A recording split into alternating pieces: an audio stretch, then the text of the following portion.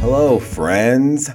Are you listening to CBJRadio.com? It's a free internet radio station, brand new shows every day except Sundays. That's Reflection Day. Shows range from hip-hop to rock to all independent artist shows to a Friday night request show. And don't forget about retro Saturday nights. Make CBJRadio.com the only internet radio station you listen to. Now, folks, are you getting those vaccines so we can end this pandemic/quarantine? I posted on social media. If you know me, you probably can go read it now. This is what I posted. I sure would like the next email from UC Health to say, schedule your vaccine appointment. I am getting tired of the emails saying that I'm on the list and they will notify me when it's my turn. I then get a comment from a former high school classmate of mine saying, it doesn't keep you from getting COVID and may only last 3 months. Have fun with that. Friends, I'm at a crossroads here. Who do I trust? The experts with years of research under their belts and lots of expert degrees? Or a guy that I went to high school with that doesn't have any expert degrees or experience working with vaccines? It's a real brain twister. Who would you trust? Now, today's guest is Harmony Savoya. I went to high school with Harmony. You will find out about how we met in the episode, as of course we ask that question every episode. We went to a bigger high school for Wyoming, about 300 students per class. I was in the class of 92. Harmony was in the class of 94. I figured our paths would have crossed a little more in high school besides sports, but it really didn't. So I got to learn a lot about her during this podcast, about her high school life, growing up, what she did after high school and such. And I don't want to give any more away because Harmony has a great life story to tell.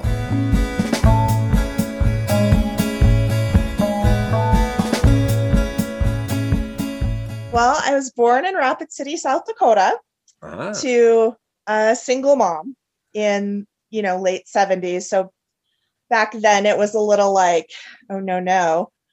So I didn't know my dad till I was 18, but I was raised kind of all over. I had a sister who was about 7 years older than me. She was my half sister. Oh. And we lived all over South Dakota. We were raised mostly in foster homes. Yeah. And, so kind of all over South Dakota. We just, my grandparents lived in the eastern part. Okay. And we would go see them a lot. And we had family here in Wyoming. So we'd travel and come see them. We have family in the middle of South Dakota, so we'd go there. But yeah, so just kind of all over. And then, we'd get taken away from my mom and put in a foster home. So, I lived in Sturgis and Newell and Pierre and, wow. Just kind of all over. So was your mom from South Dakota originally? I guess you had your grandparents up in that corner. So I guess so. So they're from that? Yeah. So my grandparents. Yeah, go ahead. Yeah. They have a farm in Blunt or in, in Bancroft, South Dakota. That's where my grandpa did. He was a farmer. Okay. And so my mom and her brother were raised there. And so that's where they're from. And so I was really familiar with that area. Sorry. What's that? I didn't mean to interrupt you. I was like, then she went off to the big city of Rapid City to have you. Well, she actually went to really big cities. She went to Chicago. Oh. She was a placement. She worked for a placement agency, and she actually placed people at Hugh Hefner's office. And they would have to do screen tests, even just for a secretary. Oh, wow. So, and then she went to San Francisco, and that's where she had my sister, was in California. Still single. So she was like the big rebel of the family, big black sheep. And then she came back to South Dakota and had me. So not to really dive into foster care. Do they keep you Yeah. together? You and your sister for the most part? Is that how it works? For the most part, yeah. So we would go to a foster home together. Uh-huh. And then most of the time we would go back with our mom after, however long it was, whatever they wanted done. We kind of we traveled a lot, so we kind of were in the car a lot. So they'd be like, no, you need to get a house and you need to settle down. And so she'd settle down somewhere and we'd go back with her, and then we would run away, like we would leave. So that was kind of the in and out until I was about 7, I guess. And we were at a foster home in Pierre. And it was right when Footloose had come out, because I remember dancing to Footloose in their living room, in this foster home's living room that night. And we went to bed and my sister woke me up at midnight and we snuck out a window and we went into my mom's car and we ran away. We ran away in the middle of the night. So we were on the run for, I don't even know how long. I was little, but they caught us in Potter, Nebraska. And so it was crazy. But then, once you kidnap your own kids, it's a felony. So we never actually lived with her again after that. But, she was very present. Like, she always tried to get us back with her. So, that was good on her part. Like, I always knew she loved us. So yeah. I mean, it sounds like really good. She liked to be on the road, a little non-conventional living there.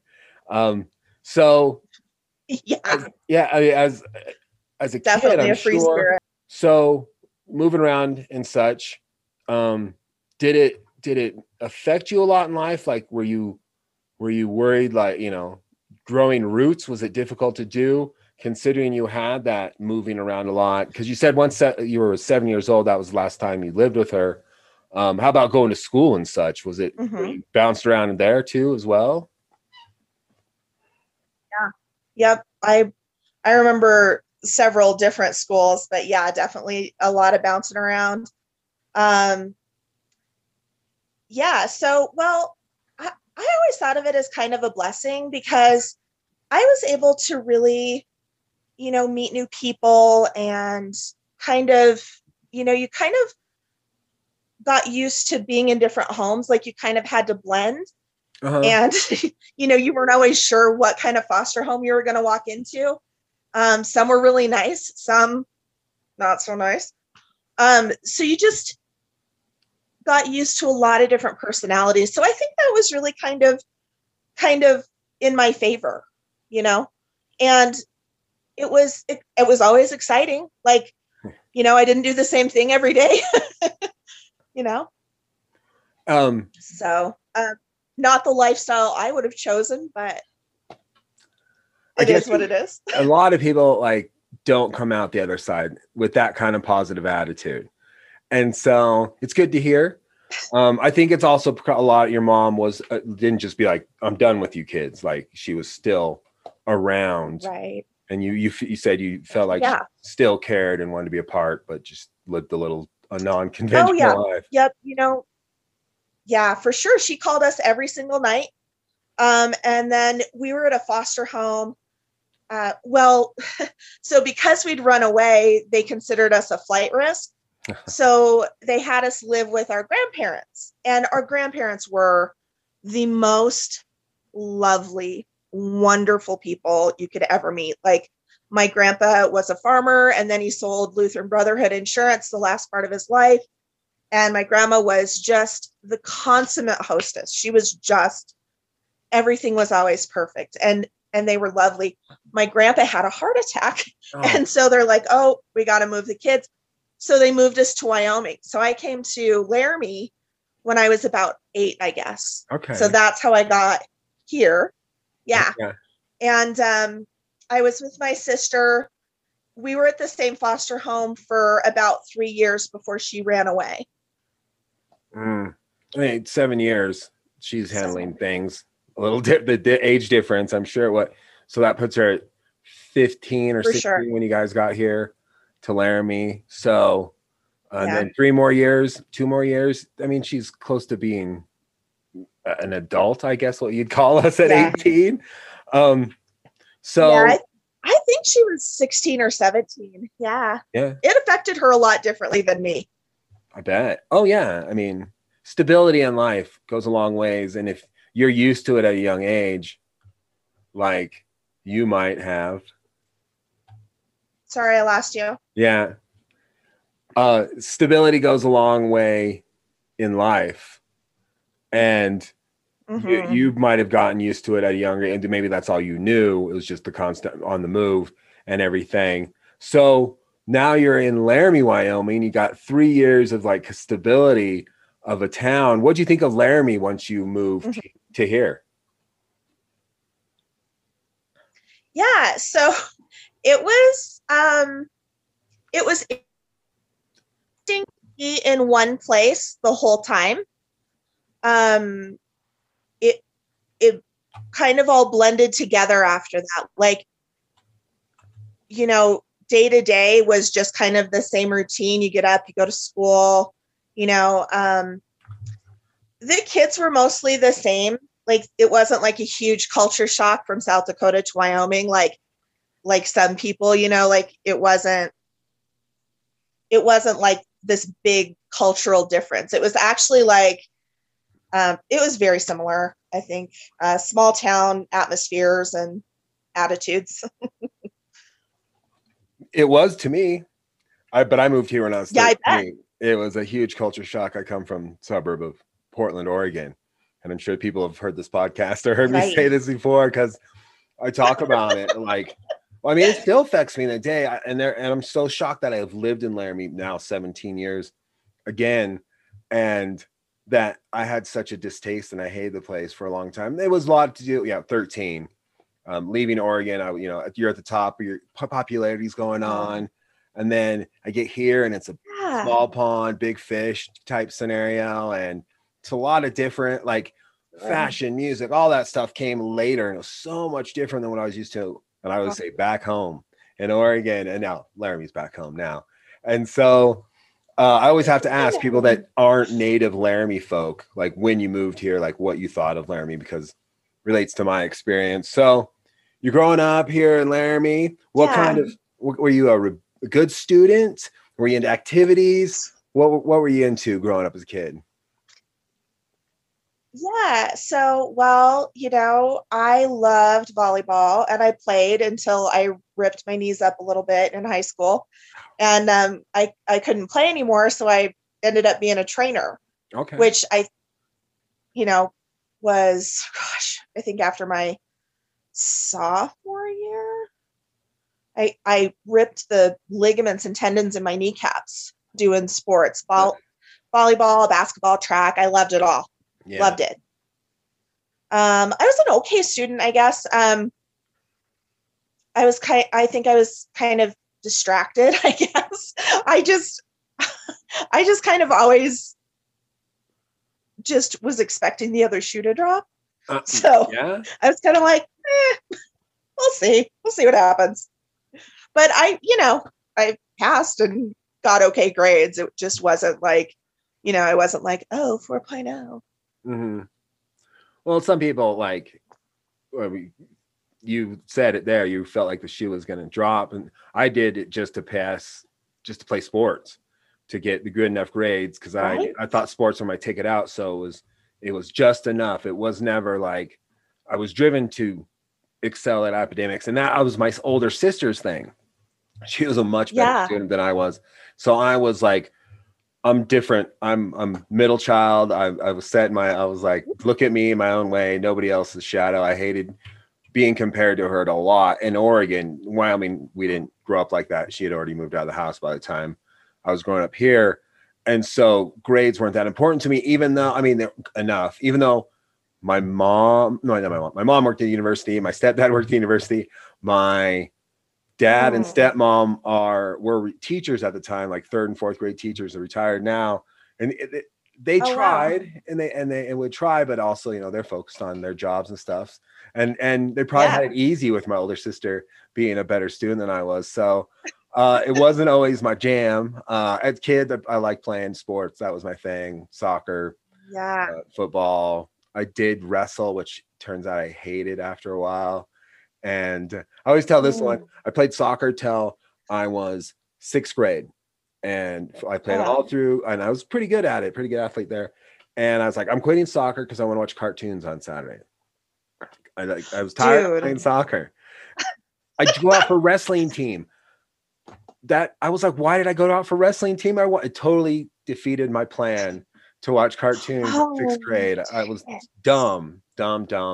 I did not only wrestle. I wrestled. I'm down with that. Yeah. I was so excited when I had kids because I'm like, I can actually watch cartoons now, and nobody can say a word. And now I'm old and I can do what I want. So that's what happens. The cartoons we grew up still hold. Well, Bugs Bunny, I can definitely probably watch them at any given moment because there's lots of adult humor. I'm like, whoa, that flew back then. Like, that's interesting. Yes. I don't know about watching like a He-Man or a G.I. Joe, like that kind of stuff. I've seen here and there, and I'm like, luckily I didn't have the brain I did. How did I watch that? Yeah. Right. No, but like Looney Tunes, I will sit and watch that now. As an adult, I will sit and watch that. Yeah, like one morning I cracked up. I swear my cat woke me up to watch cartoons. Like it was so early one day, and he was just roaming around, like not sleeping and like kind of just being agitated. And I was like, what do you need? And so I was like, do you want to watch cartoons? So we walk out in the living room. I turn on cartoons. He sits in my lap and chills out for the rest of the time. I was like, you mother. Yeah, it cracked me up. I was like, well, I guess Carl wanted to watch cartoons. Okay. And so that's hilarious. People and their cats. I know. I know. 13 years old he is right now. I've had him for 12. And so wow. He usually makes a cameo at some point he'll come and sit in my lap for a little bit. Yeah. Podcast. Yeah. One of mine jumped up a little bit ago. You saw. Yeah. How many you have? We have 4 cats now. Wow. We had 2. Yeah, we had 2, which was like great balance. It was like yin and yang. They were so great. And then I went to South Dakota, and there were all these little kittens that needed adopted. And so I brought home 2. So many people are want to give us like cats. Little kids. They are crazy cats. People all the time that litters and all that. They're like, you want cats? And I was like, my cat is really territorial and our other cat is really scaredy cat. And so neither of them would work with new cats in the system, especially my cat is old age. And Althea is the other cat, and she's like 7. And if you agitate her world, she'll go and pee on your clothes. So I'm very much we're cool right now. No new animals to the households. We'll be all right for a little while.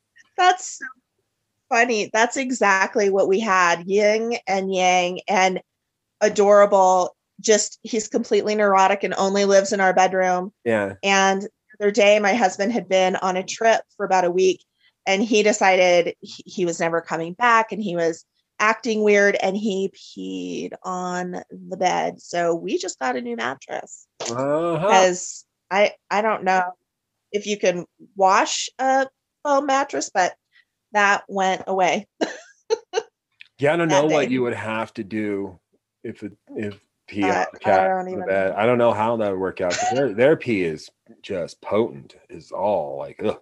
Oh my god. So I couldn't even stand it. I was like, nope, this is out right now. We're done here. Yeah.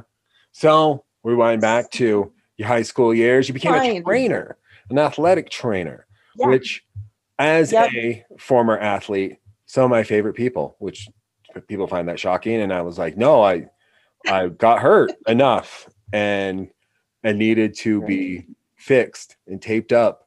And I remember my senior high school, I sprained my ankle severely, big old ski wreck. I was a downhill skier.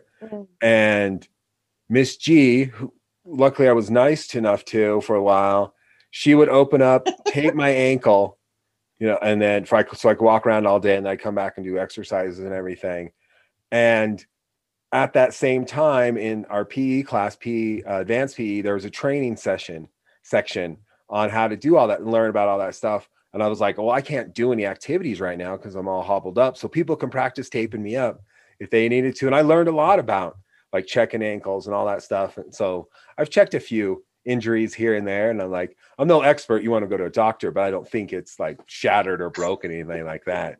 But yeah, it's so I'm sure you've dealt with some gruesome injuries from other people. What was the worst one you probably saw? Gosh, I'm trying to think. You know, it's kind of funny actually. The worst I saw was and this actually had nothing to do with high school training, but some friends of mine went to a rodeo school in South Dakota and they came back beat up. And so they're like, will you wrap my ribs? Will you wrap my ankle? So that was pretty brutal. Like those rodeo guys, man, I don't know. They were some pretty gnarly wounds, those guys.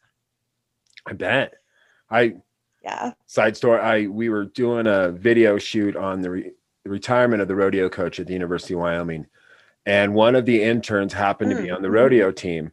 This is in college. And so I have my camera, a videographer, and I was up in the chute, which I'm like right next to the bull. It's like almost on my hip is right there.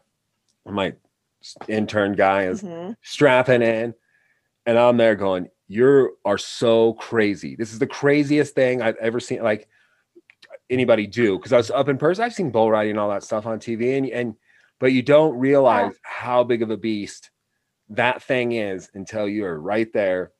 And I'm like, respect. And I never said from there on out, oh, I could ride a bull. Never said that ever again. I was like, nope. I've rode the electronic bulls, those ones at the bars and such. I've done that. That's no big deal. Oh, yeah. But never a real one. That's scary. And so the rodeo guys, I'm sure their injuries were rough. I saw the worst injury I ever saw. I think a guy broke his arm in 8th grade and the bone came out. It was gross.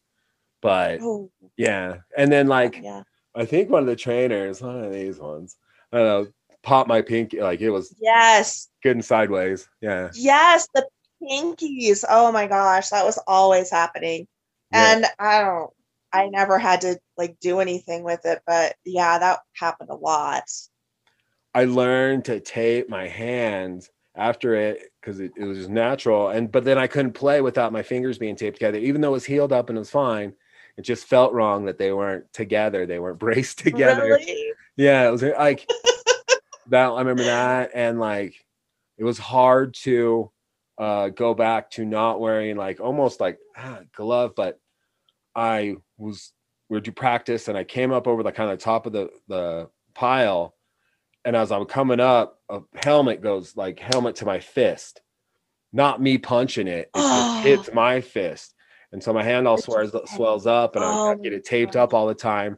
And after it went down and everything was good, I was like, God, it feels weird not to be taped up again. So I think I made it through a couple more weeks or games. And then I was eventually ready to go. But I was like, no, it's fine. It's healed, but it was hard not to play with that kind of tape. Oh, like the football injuries. Yeah. I swear I got a concussion my first year that took out my shoulder at the same time. Not my first year, my sophomore year of football.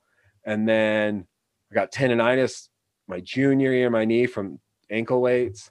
And so those are like injuries that slowed me down a ton. So by my senior year, I was like, nothing is going to do that again.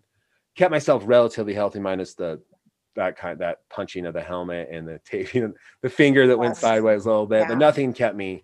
Oh, I forgot I read this on Facebook today. Somebody broke their toe for the first time.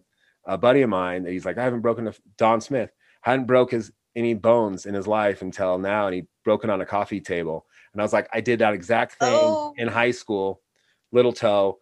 And I had to wear like socks and sandals, like Tevas around during the day. And then, Tevas. And then like put my cleat on and like it was a little bit painful. I think Miss G made a thing for my foot too. And to the day, I've cut my back of my head on that thing when I was a little kid. My dad dropped me on it a few times, twice, I think. My mom still has that coffee table. It's solid like oak. Like, no, I'm like, I better get this thing. God. This better be gifted to me because I might like burn it or something. It's actually really nice now, but you just got to avoid it with your feet at all times. You need to get rid of the coffee table of doom. Yes. When they got it refurbished because they moved to Vegas and I walked into that room that had it and I was like, oh, the death table. And so my mom's like, sorry, you'll probably get it when we're gone. And I was like, I don't know about that one. Oh my God. That's just cruel. Yeah. Like, don't leave me. Yeah. And so, yeah, those are, I mean, I don't feel I'm accident prone, but playing sports, like, you're going to get hurt. And I'll tell everyone that kids and stuff, they're like, should I play football? I don't want to get hurt. And I was like, if you play with that attitude, you're going to get hurt. I never had that attitude. There were times where I got hit so hard. I was like, I don't know if this is a fun sport anymore, but I hit a lot of people hard enough for them to probably say that. What was it D-Ty always would say? Like, he was just so nonchalant about people getting hit. I remember that. I would be like, oh my gosh, I can't believe I just saw that. And he's like, rub some dirt in it or whatever it was he would say. He was just so like, you're fine. Yeah. Go like the Do devil. It again. Run again. Like, and like, it would be weird to see if, like, I'm sure I know he cared, but I'm sure he'd walk over, every once in a while he'd walk over and be like, you all right? And you're like, okay, I'm okay. I think sorry. Different players got the different talks afterwards. Like if he would make his way, but he didn't want it to be like a huge, okay, everybody get scared and look at this guy, And so like, if you were okay later on the sidelines, he'd give you you all right? Fine, moving on. Or, D-Ty way. Go like the devil. Do the little things. The big things take care of themselves. I mean, we've got a ton of D-Ty-isms. And we started talking about it. When his passing, his funeral afterwards was a bunch of football players just reminiscing about. He was one of the like smallest dudes I've ever been scared of in my life.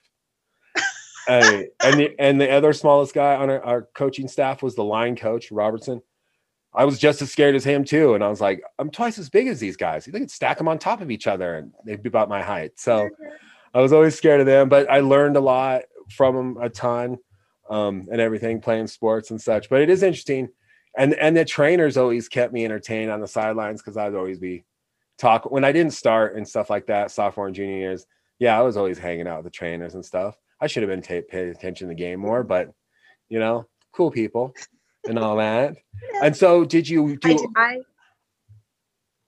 were you across all sports as a trainer? I mostly was football.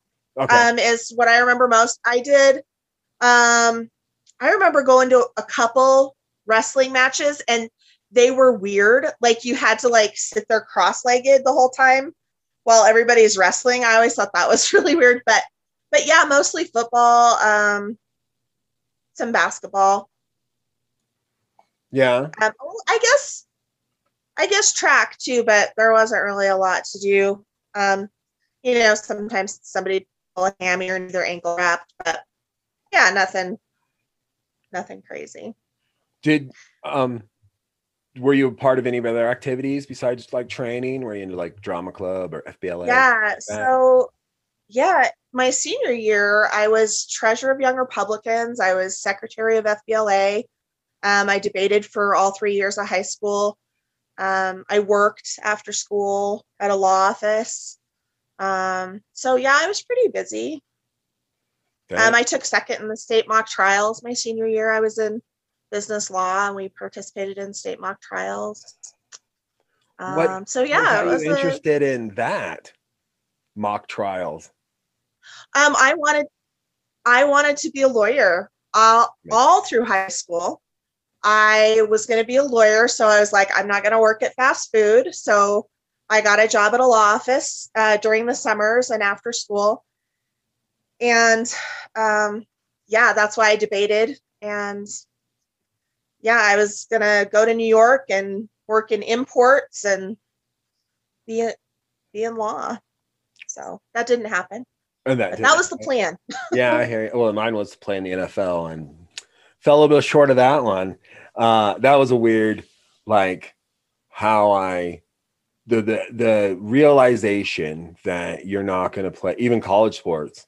Like, and I think I was burned out too going into college. Like, it's a lot of time of your life to spend in athletics and stuff. And that summer before, like, did some partying and drinking and stuff. So I was like, sports again? Yeah. And because I had planned, I thought I was going to walk on. I was going to give myself a year of college, then walk on. And I got myself in shape for the second year and went and watched practice. And I had already been paying attention to practice because just through my degree in broadcasting. And I was like watching and I go, those guys are going to kill me. So let's not play football and just just soak in those good times you had and let it go that you're not going to do this anymore, which is, it's hard to do for a lot of people. And it's still something. It took a long time for me it took a while for me to go and watch high school football after I was done playing. And I coached it and such. I coached little kids, but it's hard to go to a game and such. And the first time I went, I was like, I wish I was out there. But yeah, my body thanks me for not. I sound like a popcorn machine well enough.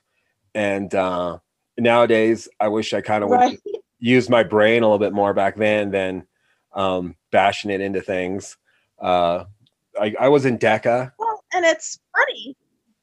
Yes, DECA was cool. I didn't do DECA. Yeah. I wish I would have known more about it, but I did not. Sorry, I'm plugging my phone in. But I didn't know about DECA.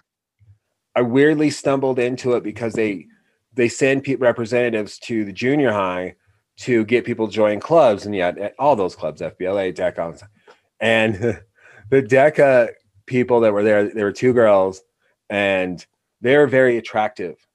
And I was like, that's the club I'm in. I'm going to advertising, marketing. Sure, I'm in.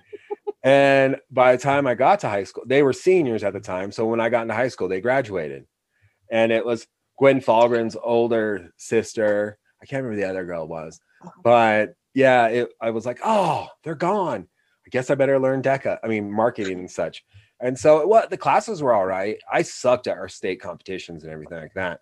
I eventually was the president of it my senior year, which was like the only office I held or anything like that. Yeah, it was interesting to be because I was the only guy with a cabinet of all females, and everyone knew that football was my first and skiing, sports and stuff were my first passion. So I missed out on a few national events and stuff like that because I was too busy.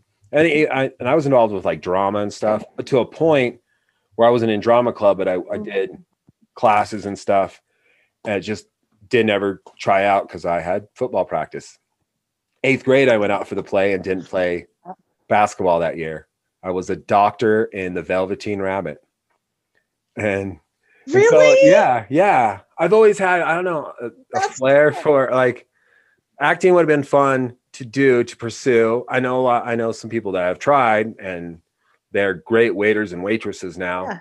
And so it would have been fun. And that's how it probably worked out, that brought my personality across on video and radio and podcasts and stuff. I'm not shy when it comes to that kind of stuff. I'm not shy in a lot of ways when it comes to that kind of stuff. And so you're stacked full of, you're working at a law firm and you're ready to go to graduate college. High school, I meant, sorry, not college. Did you know you wanted to go to college? Where did you want to go?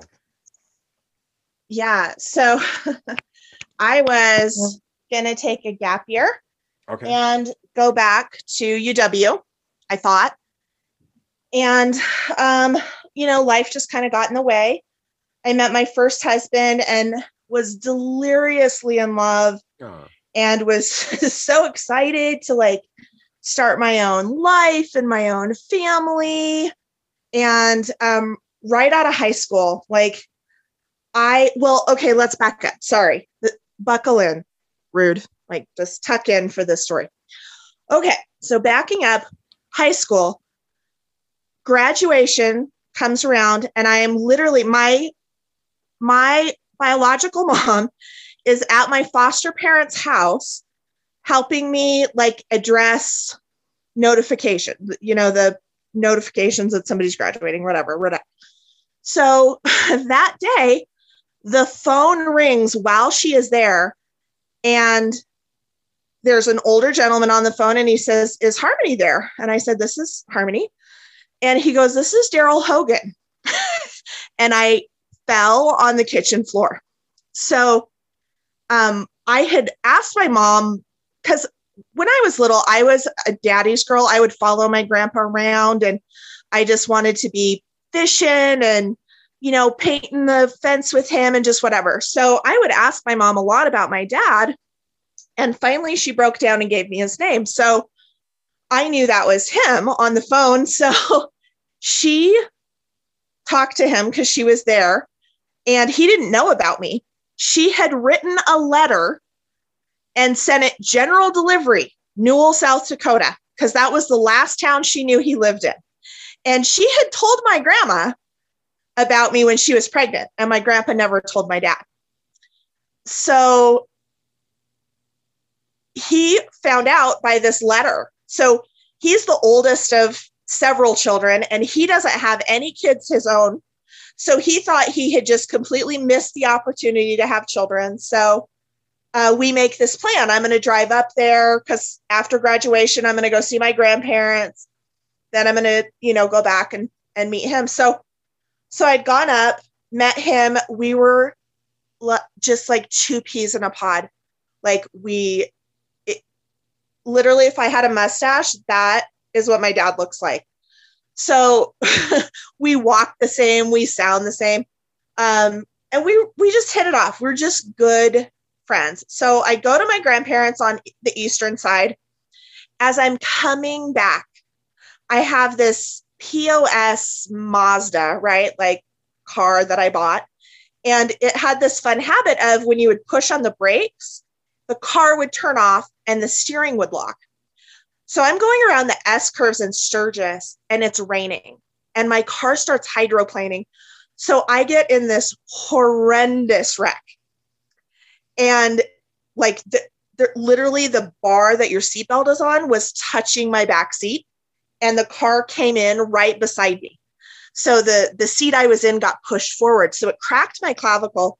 So I'm stuck in South Dakota, having met my dad one time, and I have to call my foster parents and tell them I've wrecked my car. They have to drive up and come get me. So that was awful. But I was in Laramie, and I'm like, what am I going to do? I have to find a job, and I'm in all this pain. It was crazy. So one of the ladies I worked with at the law office called me, and she said, I need an office manager. And she was down in Colorado, and she worked for a telephone communication construction company, and they were getting ready to sign a huge contract with, I guess it was Sprint at the time. And it was like a $25 million contract or some crazy. It was really big for the time. So I went down there and started working in telephone communication construction in this office. And that's when I met my first husband, and I loved my job. And I had worked around lawyers, my entire working career of being in high school. And these guys were making so much money, and they were just the coolest people. They were super just like chill and salt of the earth and funny, and they were just great. So I kind of kept doing that, and had my baby, my first son. And by the time I was 21, I think I realized that my husband would be perfect for like an 18-year-old because he was so I was like, well, this isn't really going to work out. So we moved on. And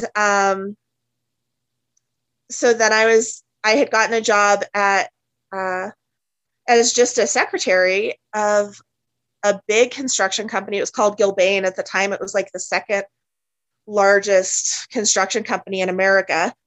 And they were building Amgen in Longmont, which was like a $280 million biopharmaceutical company. And so I just learned everything I could from them. They taught me how to read blueprints. And by the end of that project, I was the document control manager, and I did all the turnover and all the, submittals and RFIs and all the red line documents to turn them over. And so then I just stayed in construction management for 20 years, just working my way up, and, owned a company for a while, sold that off, met another husband, had another son, got another divorce, so it was crazy. But yeah, a lot of projects in the Front Range. And so yeah, I ended up not going to college because that just is kind of what happened. And I thought, I was so young when I had my sons. I thought, I'll just figure out what I want to do when they leave the house. So now my youngest is getting ready to start his post-secondary education. So I've got like a year to figure out what I'm going to do. So yeah, that's kind of what's going on there. All but right. Yeah, it was a great career. You got that real world experience right off the bat and learning all the blueprints and documentation, and probably, it kept you in construction and management and stuff like that. Hey, as a guy that went to college, it's not for everybody, and it doesn't always get you results. I used to kind of get jealous of the people I'd run into from WyoTech because they always got job placement. And I was like, I have guaranteed resumes once I finished college. There was no job placement, stuff like that. And so I'm like, I don't know if I would not take the same route. I don't know, maybe not. Broadcasting's treated me well. I might be a teacher. That's what I probably would have done if I didn't go into broadcasting. Really? But yeah, you didn't. I guess you could always go back to college. That's very true. If you want. I always consider life learning. I'm never going back, and I work there. Right. Like we get a free credit or whatever class per semester, or I think something like that per semester. And I'm like, no, because I remember in college, the underlying feeling all the time was I should study. I need to I should probably be studying. I should probably be doing something that's good for my college career. And I hated that feeling because I was having a lot of fun. And I studied here and there, better student later in my college career than I ever was in the beginning. And I had one of those moments where I walked out of class, the last class, and I was like, I'll never go back. I never knew I'd come back to Laramie after that, but I was like, I'll never go back. Right. I threw the books in the air and all that. I was like, I'm done. And yeah, now I'm there. That's how I was. I'm never coming back to Laramie. Yeah. And then like 3 years after that, I got my divorce and everything. I was married and no kids. If I probably had kids, I'd probably still be living in New York if I had kids with her. I'd probably stuck out there. But it was one of those things where it was like, it felt like the next move in life, not necessarily that we were like head over heels. We kind of were a little bit, but because she was from England, I was from Wyoming. We met at a summer camp.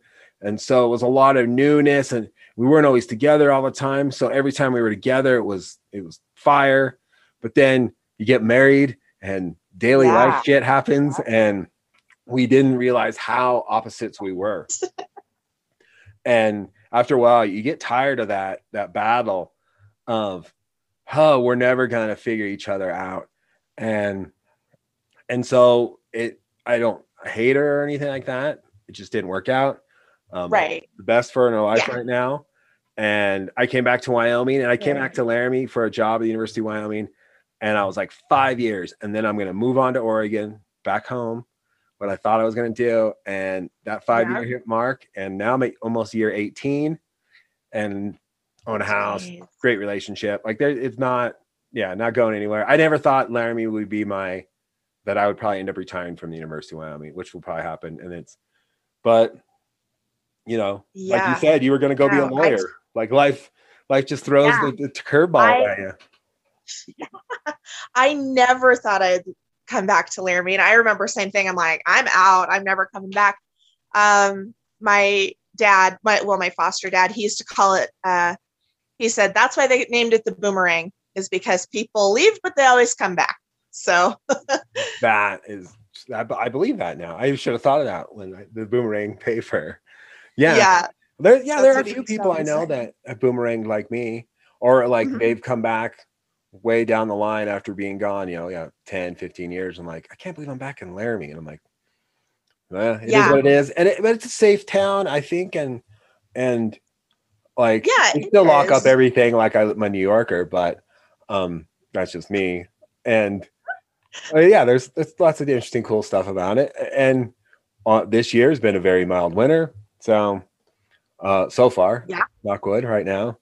And everybody's always shocked. I went to Sheridan this last weekend and for my buddy's birthday, and they're just covered in so much more snow than we have, so much more weather than we have. And I showed them all, like, I've like security cameras, and we didn't have any snow, a lot of snow in Laramie. And I was like, look, that's my front yard. And they're like, you guys don't have any snow. And I was like, I know. And then it snowed later, but yeah, it was not too bad. So wait, you're back in Laramie now? I thought you were like a Cheyenne or something. Yeah. Well, so here's what happened. All right. So I was at the airport, and I was on several on-call contracts. So you're welcome for the Big Blue Horse. That was one of my projects. Yeah, it was crazy. But I was at the airport, and I met my husband at the airport. He ended up he was the assistant federal security director for all of Wyoming. So he moved to Casper, and I was still at DIA. And Laramie is kind of halfway.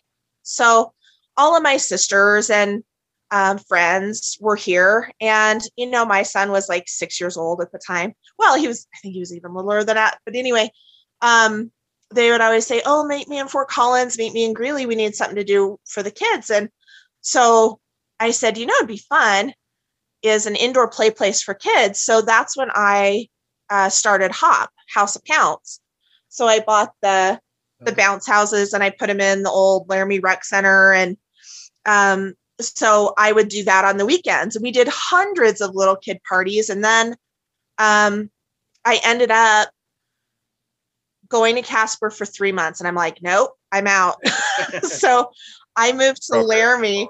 I moved back to Laramie to just run HOP. And it happened that there was a project engineer position for the Bison Run job.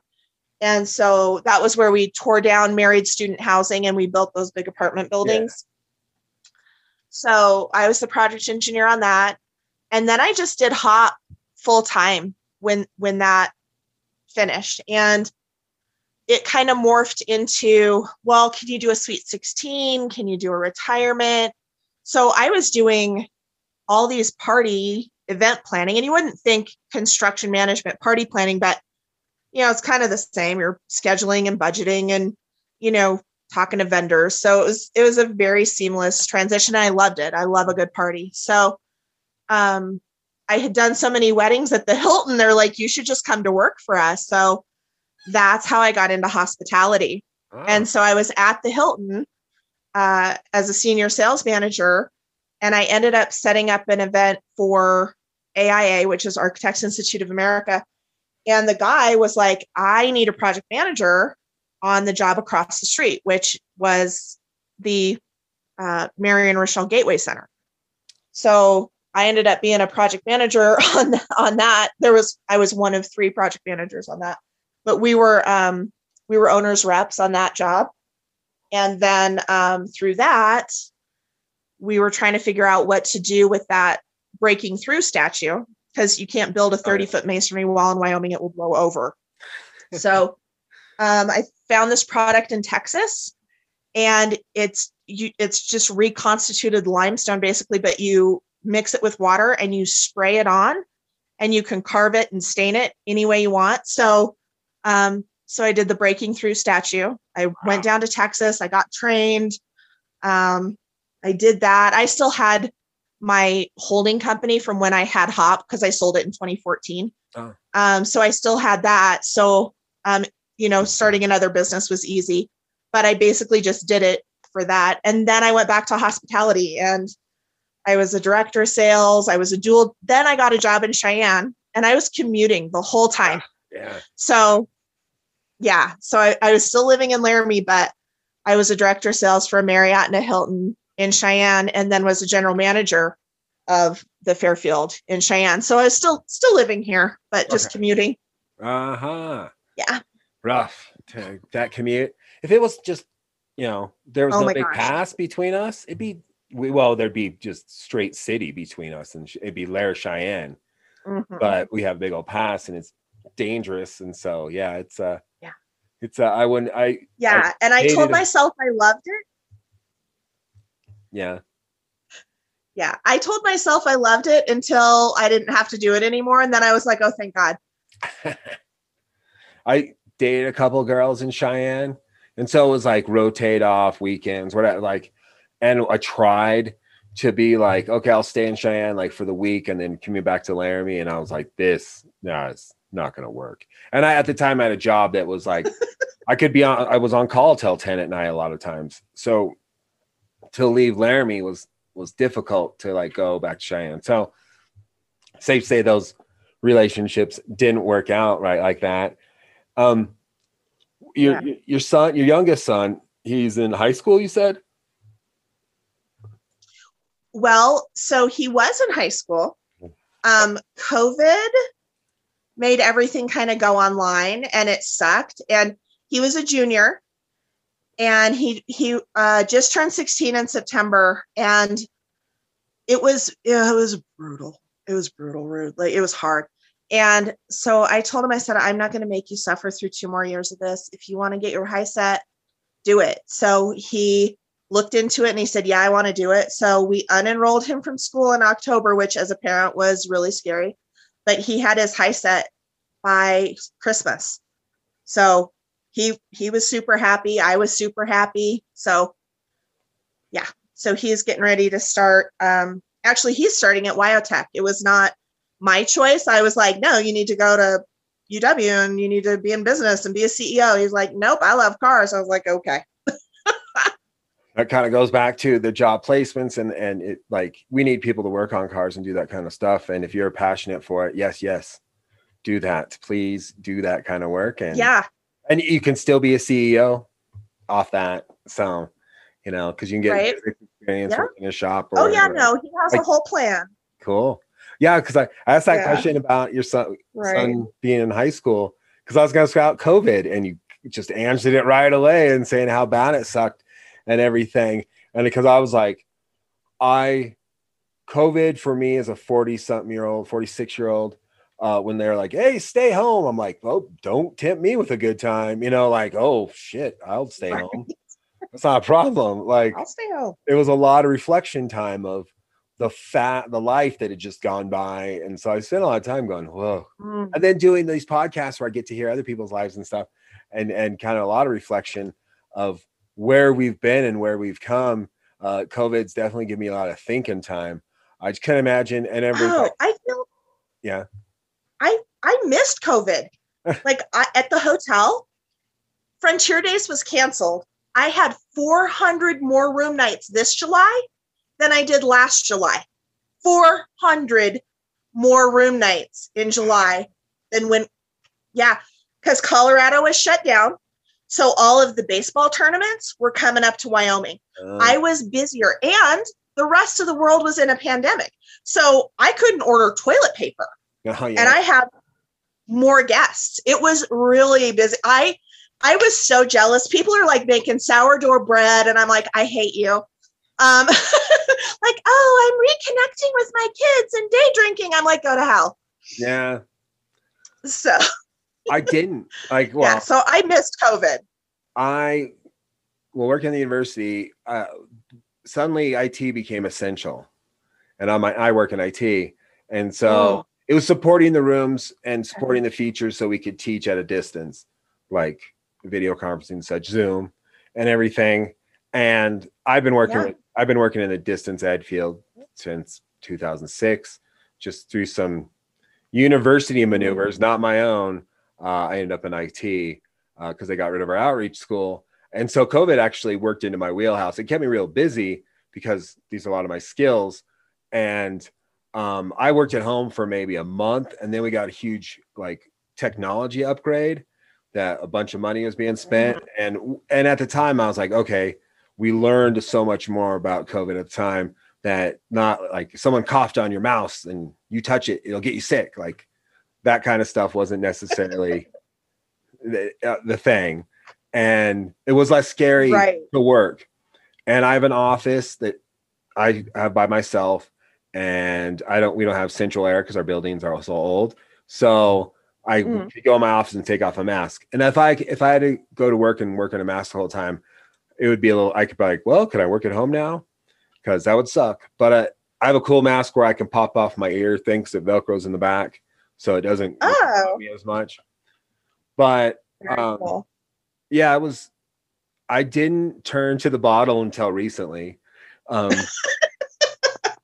I was just like, well, you're like, you got to protect your immune system. I'm on a diabetic. And so I was like, okay, drinking does not help my immune system.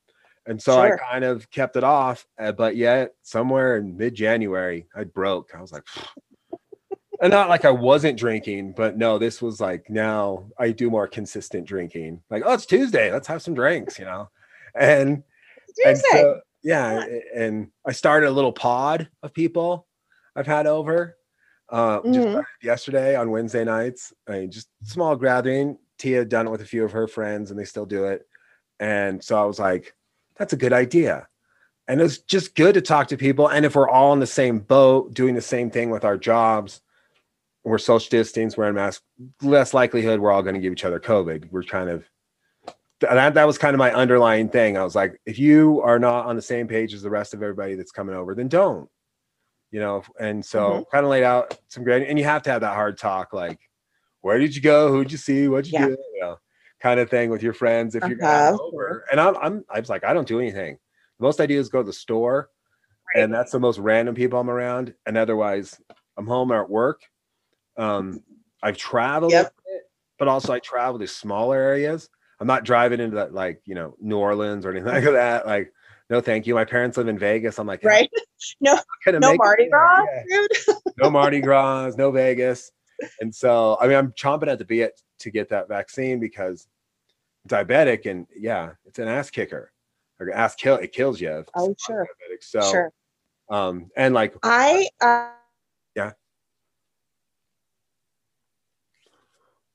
my mom got the vaccine. So did my dad. So my stepdad. Tia's got all rounds. She has had her second one this last Wednesday, and she's hurting. It's like hurting tonight. Actually, it's Thursday when we're recording this, but she's hurting and everything. My mom doing okay. The Moderna shot is the one that's giving the second shots. People are having reactions to. My dad had the Pfizer one out in New York. I'm not New York, out in Oregon. Gosh, and totally opposite. Yeah, we're from Oregon. And he's fine. He's like, oh, my arm was a little sore, but I'm good. He's had both of his done. And I kind of like, yes, let's get this thing over with. Let's get back to not wearing masks and hugging people and everything like that. It's going to be weird. We're all socially awkward right now. It's going to be hard to be around each other, like when it's safe. Yeah. Well, I don't know. Like at our work, like nobody wears mask. Like they don't tell you can't wear a mask or you have to wear a mask, but nobody at our office is wearing masks, and it like nobody's catching anything. And I mean, we're all kind of like in our cubes, so I guess it's not super crucial, but I forget that the rest of the world is like in this pandemic. You know what I mean? Like, of course, like I go to the store and I'm wearing a mask because, that's the rule. That's what you do. But when you go to places that are like, no, it's fine. So like even my chiropractor, they're like, no, it's okay. Just distance. I'm like, okay, great. So, it is weird in some regards, but I've been largely unaffected by it. And I'm super grateful that people are taking the shots and everything. I am super nervous, and I will tell you why. So I have gotten flu shots before, And I react violently to flu shots. I don't know what it is. And one of my sons is the same way. One of my sons can take a flu shot and it's fine. One takes it and he is violently ill.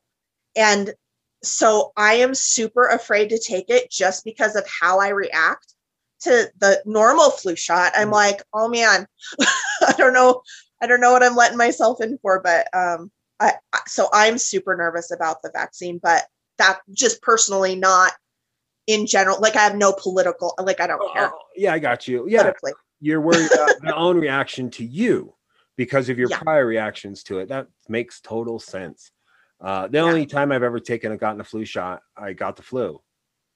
And so I was like, why am I doing this? And then like my mom was all dead set about it. Yeah, get that flu shot, get a flu shot. And I never did. I kept forgetting for this year. And flu's gone down. And I'm like, because we all have masks on. That's why it's gone down. Like the flu, like any people getting the flu just isn't happening as much because we're social distance or another virus we're staying away from.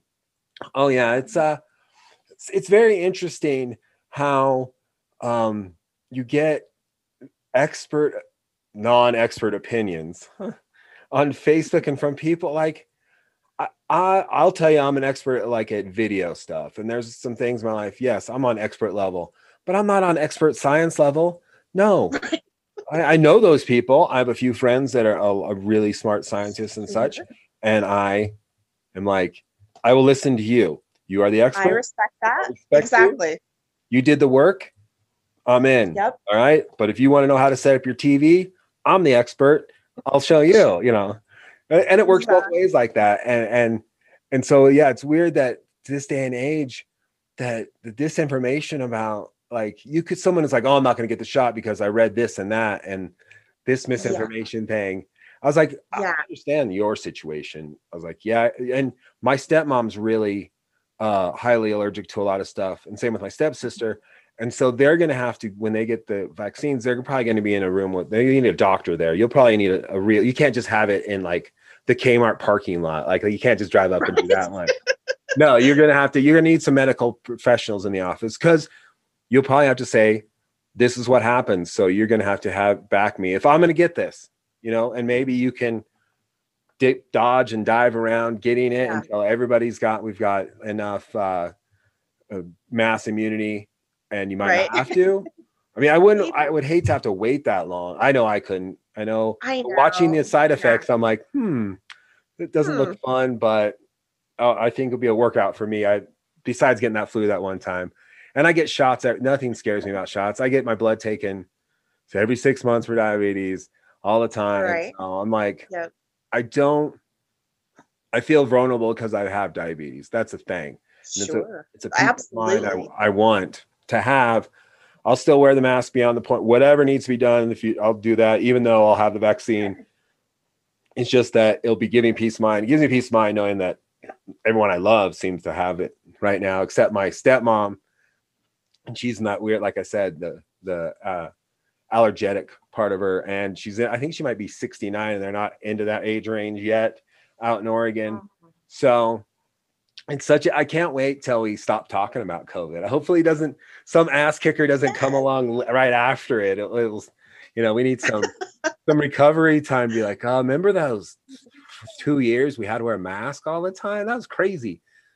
And so that was crazy. Yeah. And, you look back at like our grandparents and great grandparents with the Spanish influenza and stuff. And, every once in a while, I wonder, will things ever be back to normal? And then you look back and go, oh, the world's been through pandemics before, and, the sun still rises and the flowers still come up, and, we still can be good to each other. We can still be kind and gracious and love each other. We'll get through it. It'll be all right. Yeah. As I always say, I heard this from somebody ago, we're all in the same storm. We just all have different boats. And depending on where you're at. Yeah. We're all different boats. And our boats here in Wyoming are just kind of, in a calm. Like it's not really going up. We can do a lot more stuff. We have less population. This is just, when you have less population, and you stay home, you can't spread it around as much. It needs a host. But when you live in places like Denver and Seattle and Portland and New York, there's just people stacked on top of people. It's so easily spread that way. People on top of people. Oh. Yeah, it's crazy. You live in layers. It's weird. That's how I lived in New York. And that's how I was like, oh, I want to be the guy on the top. I'm tired of being this bottom or the middle or wherever. I didn't even know where I was at. But I was like, I'm tired of this. And so I don't feel like that here. And once I started driving west to move back, and the mountains started rising up and everything, I was like, home, like this is, and I can see things coming. I'm like, oh, got some wide open spaces. Yes. You can see the weather coming. Yeah. Yeah. It's handy.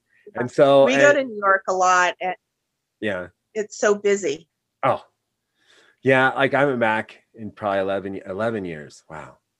And I remember the first time I went back, and we're landing in LaGuardia, and I'm getting like almost near panic attack. Like all the stuff just starts rolling in, like that I left in my rearview mirror. I mean, I had friends out there, still do, but it was just the anxiety and the hustle and bustle, the smell of New York. I was like, oh yeah. And but when I was there visiting, I was like, I got to do things I don't normally do when I lived there. And so my friend who I went to visit, he was looking in Brooklyn. I never really hung out there. That was fun.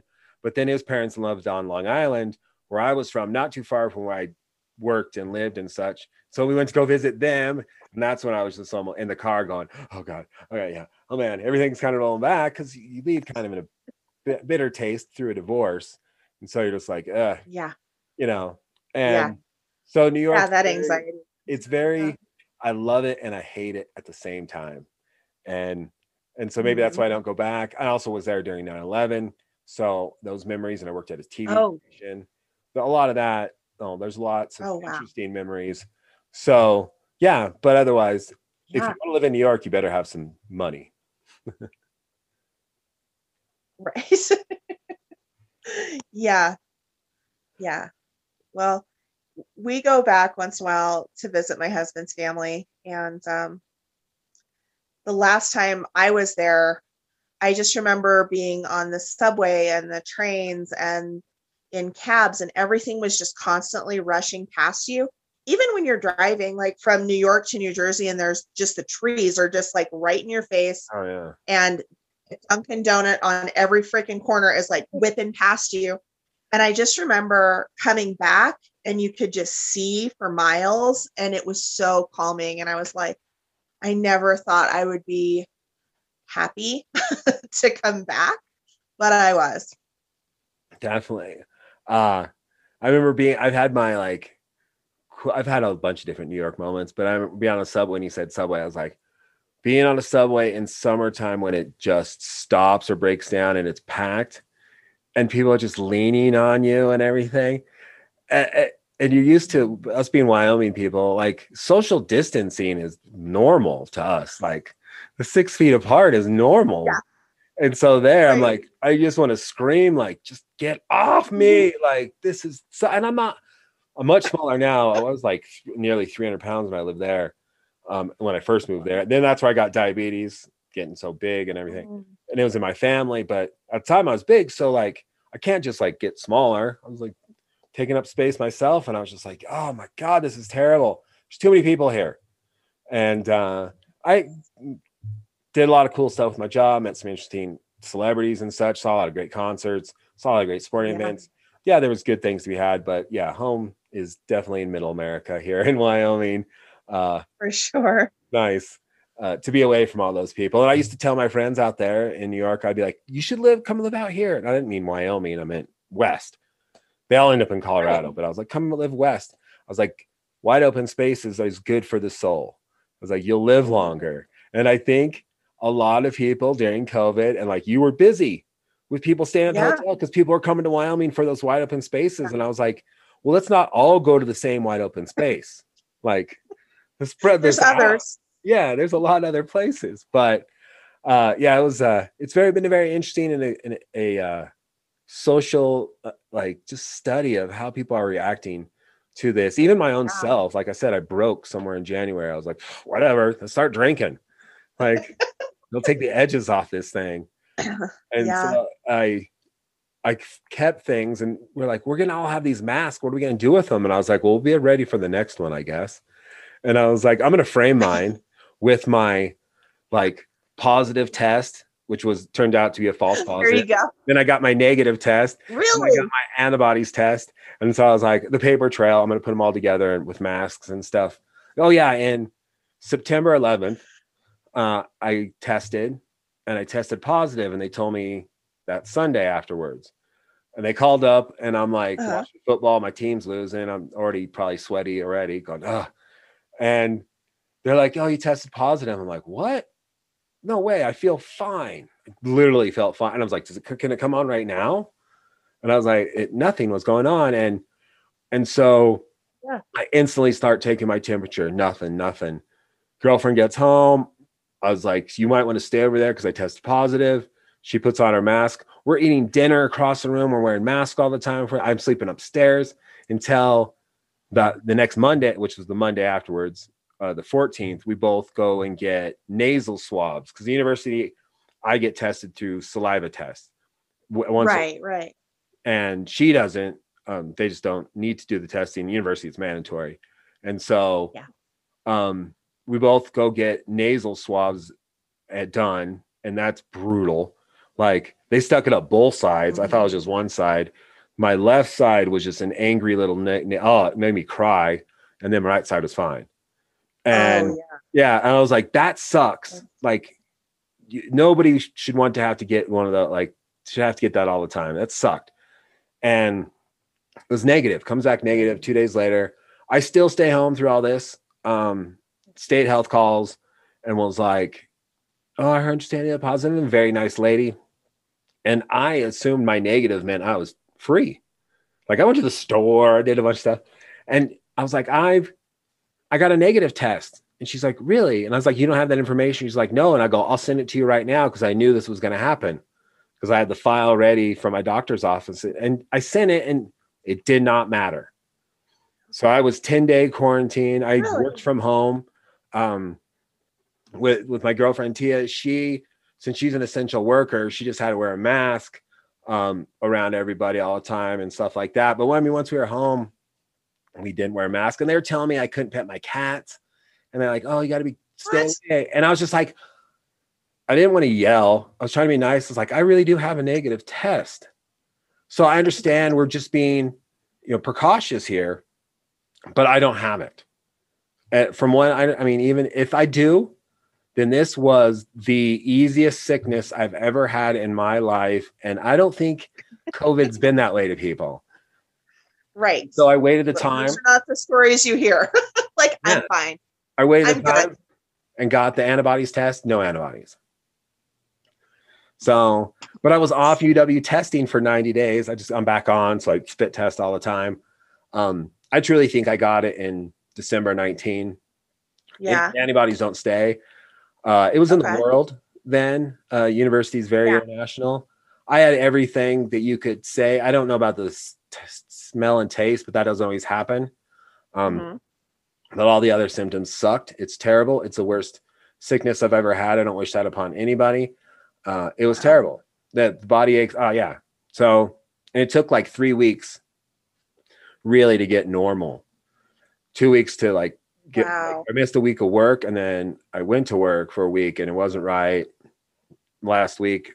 And we went to Texas and I wasn't 100% there, and it was Christmas time, and probably took till after that to be normal again. And then Tia got it like maybe a few weeks later, and everybody's like, oh, it's upper respiratory stuff, because everybody get tested for flu and it wouldn't pop up. And next thing, when we start hearing about this COVID thing out of the East, out of China and stuff, and we're like, and it's rolling. And then we're like, oh, now we got to stay away from each other. Now I got to do my podcast, not face to face and such. And it kind of, everybody's always talking, makes for inch. I forget about it sometimes too, weirdly enough.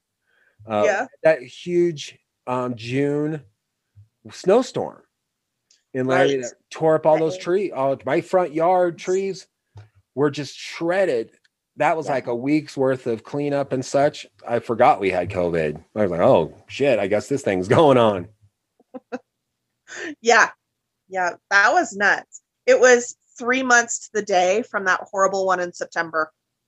Oh yeah. Yeah. September 8th and June 8th.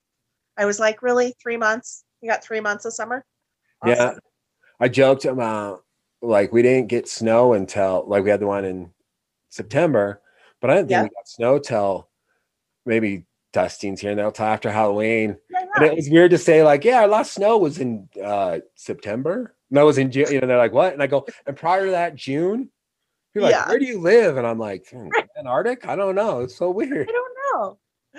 Yeah, it's so random. But it has been a really mild winter, except for the couple of really bad storms. But then it's gone, and you're like, oh, awesome, 50 degrees. I'm happy with that. Yeah, I would like it when it snows in the mountains, like so we can drink water later and stuff. Yeah, that'll be helpful. I'm all about that. It doesn't snow in Laramie, that's fine. Just dump it all up there in the rivers, the lakes and stuff so we can drink. That's all I think about. I was like, okay.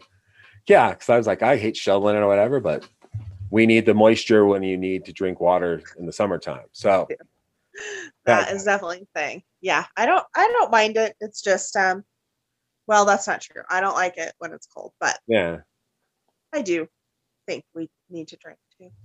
So I got one last question. All right, lay it on me. Everybody. Since the show's called All My Friends, how'd we meet? Okay, so I was a football trainer and you were in football. That makes sense. I didn't always train because you're a couple 1 or 2 years older than me. What year did you graduate? But that was how. So I'm in Yancey's class, Yancey and like Doug and Brett's class. Yes. Yeah. So that was how I met you. It's like, and then kind of reconnected as adults, I guess, at probably one of the reunions, probably Jubilee Days reunion. Definitely. Once you talking about being a trainer, I was like, yeah, that's probably it. That's probably like it is how we met. We went to high school with our classes of 300 students. Like, so it's hard to get to know. And was 92. And so you guys are 94, to get to know everyone all the time. I still have classmates. I'm like, I guess we did graduate together. And so and people are always shocked that I know a lot of people that went to really, really, really tiny high schools in Wyoming, Nebraska, and stuff like that. And they're always like 300 people. And I go, there are bigger classes around the state too. I was like, I probably would have been a 500 or 1,000 class in Oregon or something. So it didn't really weird me out much. I do remember probably the one of the most recent times is you were here and John Dunham was back in town. And he was talking about the podcast is amazing. So cool. Is oh my gosh, that guy traveling to Mexico and South America. And that's the one I was like, if I had video, my mouth was on the floor half the time, even though I'd heard his story when you all met up with him at the library then and such. And I was like, oh yeah, Harmony. Yes, we should be Facebook friends. And now we should do a podcast. And so I was like, but it was interesting. And I got John on the show and I got you. I'm trying to get Brett. Brett is so flipping busy with COVID response team at the university that all his time is just eaten up. I'm always like, how about now? Just want to hang out, dude? Like, and he's like, so busy. Tell her. Yeah. Dang it, Brett, do it. Yes, Brett, get on my podcast. It'll be good. Get on Ruth's podcast. Or I'm going to interview your wife. That's what Brett, I'm going to interview Tracy. Get on the podcast. There you go. Yeah. And I got to get Doug and Yancey. That'd be good too. I'd like to have them on here. Yeah. That'd be fun. Yep, and I know definitely. I'll probably I run out of friends, which I probably won't, but I'm going to keep going. But I'll probably do some specialized one. I know I have friends that are like, want to talk Star Wars. And I have lots of friends that love talking Star Wars. ones that want to talk wrestling, ones that want to talk just music with me. And I'm like, yeah, but I want to do just the solo ones first. We set the ground rules and we're like, okay, hey, we do one about, hospitality. We do one about construction, management, because I don't know anything about that. And you started talking about things. I was like, oh yeah, sure. But I mean, like, okay, it's good. People need insight to these kind of things, to this kind of information, because buildings don't magically just build themselves. And it takes a lot of organization so they just don't fall down and they work the way they should. And so, yeah, you need organization. I know. I've worked with that area kind of on the technology side. I would be a vendor part of that. Like, all right, it's built, let's do this. It's our turn to come in and put down all our technology stuff. And so we hire other vendors, do a lot of things, but I support it. So I got to know where that technology is at and everything. So learning project management, stuff like that. It's becoming a part of my life when all I wanted to do in the past was make, art out of videos and such. And so long ways removed from those days, follow the money that we all did. I love that you just do what you love to do. Like, I am a huge proponent for like self-employment and like following your passion. And I love so much that you do this. Yeah. And I just love it. It's just the coolest thing to me. It's definitely, it gives me hope. It's a passion project. This and radio, the radio stations, my buddy and I, we flip the bill on the station to pay for all the back stuff. We do a bulk of the shows. We're always trying to get new DJs and stuff. And it's one way to keep my artistic mind moving, is building shows and that kind of stuff. And we build like promos and intros, and I have to go back and remember a lot of stuff I learned in college. I don't apply a lot of that to my normal IT job. That pays the bills. There are parts of it. I'm fascinated because I get to touch all this great technology. That's a fun part of that. But like managing 20-year-olds, not that fun always. And there's just some equipment that's very technical based that I need experts to work with. I'm not the expert first. So that kind of stuff. But this, I if you would have told me I'd be doing a podcast, because everybody jokes about, I got a podcast now, I'll be on my podcast, like celebrities and stuff. I was like, I don't know. But then I was like, well, we all hear the celebrity stories. I was like, but I sit around in bars with my friends or at football games. My friends tell me their life stories and I'm just fascinated. And I was like, I like to talk about mine. I'm sure my friends like to talk about theirs. So if it leads to anything beyond this, great. But if I just keep interviewing my friends for the next 10 years, great. Maybe I'll meet some more friends along the way too. So it's fun. And it warms my heart to know that, you like that I get to do this kind of thing. I love it. I think it's so great. Yeah. So great. Well, thank you for being on the podcast. Well, hey, thanks for having me. I feel like I talked really a lot. So perfect. Sorry. Perfect. No, it's good. You're supposed to talk, not me. Well, I can. I interject my things and I'll go on rambles. But you're supposed to talk. It's about you, and that's good. And some people, I've had them where they're kind of tight in the beginning and then they unload towards the end. And then some people are just great the whole time. And and a lot of people are nervous to do it. And there are times where I'm like, I just settle down on my couch. I don't know if I want to get up and do a podcast. And then I do it and I get all this energy and I feel good and everything. It's fun. And so I'm glad I do it. And I'm glad it's at least one day a week that, and if I plan it right, I can check in with my friends while COVID's going on and just check in and see how life's going and everything. So, and yeah. It's a great way to keep connected for sure. I think it's great. Well, thank you so much for having me and considering me a friend and letting me do this with you.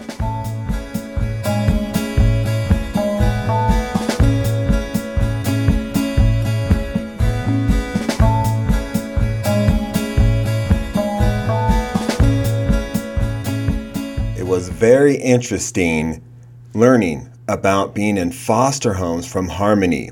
My only true exposure is from TV and movies, and foster homes generally are not portrayed in a good way. I really hope that by Jubilee Days, around mid-July, we're back to some normality. I just want to be able to hang out with my former classmates, drink some cocktails, and reminisce on the good old days. Now for you non-Laramie, Wyoming people that have never lived here, been here, hung out here during the summer, Jubilee Days originally began as a horse race back in the 1940s to celebrate Wyoming's Statehood Day on July 10th. There are street dances, a carnival goes on all week long, a rodeo goes on all week long, there's a parade on the Saturday, and you can drink in the streets at night. Good time. Hope to see you there this next year. On to the next episode.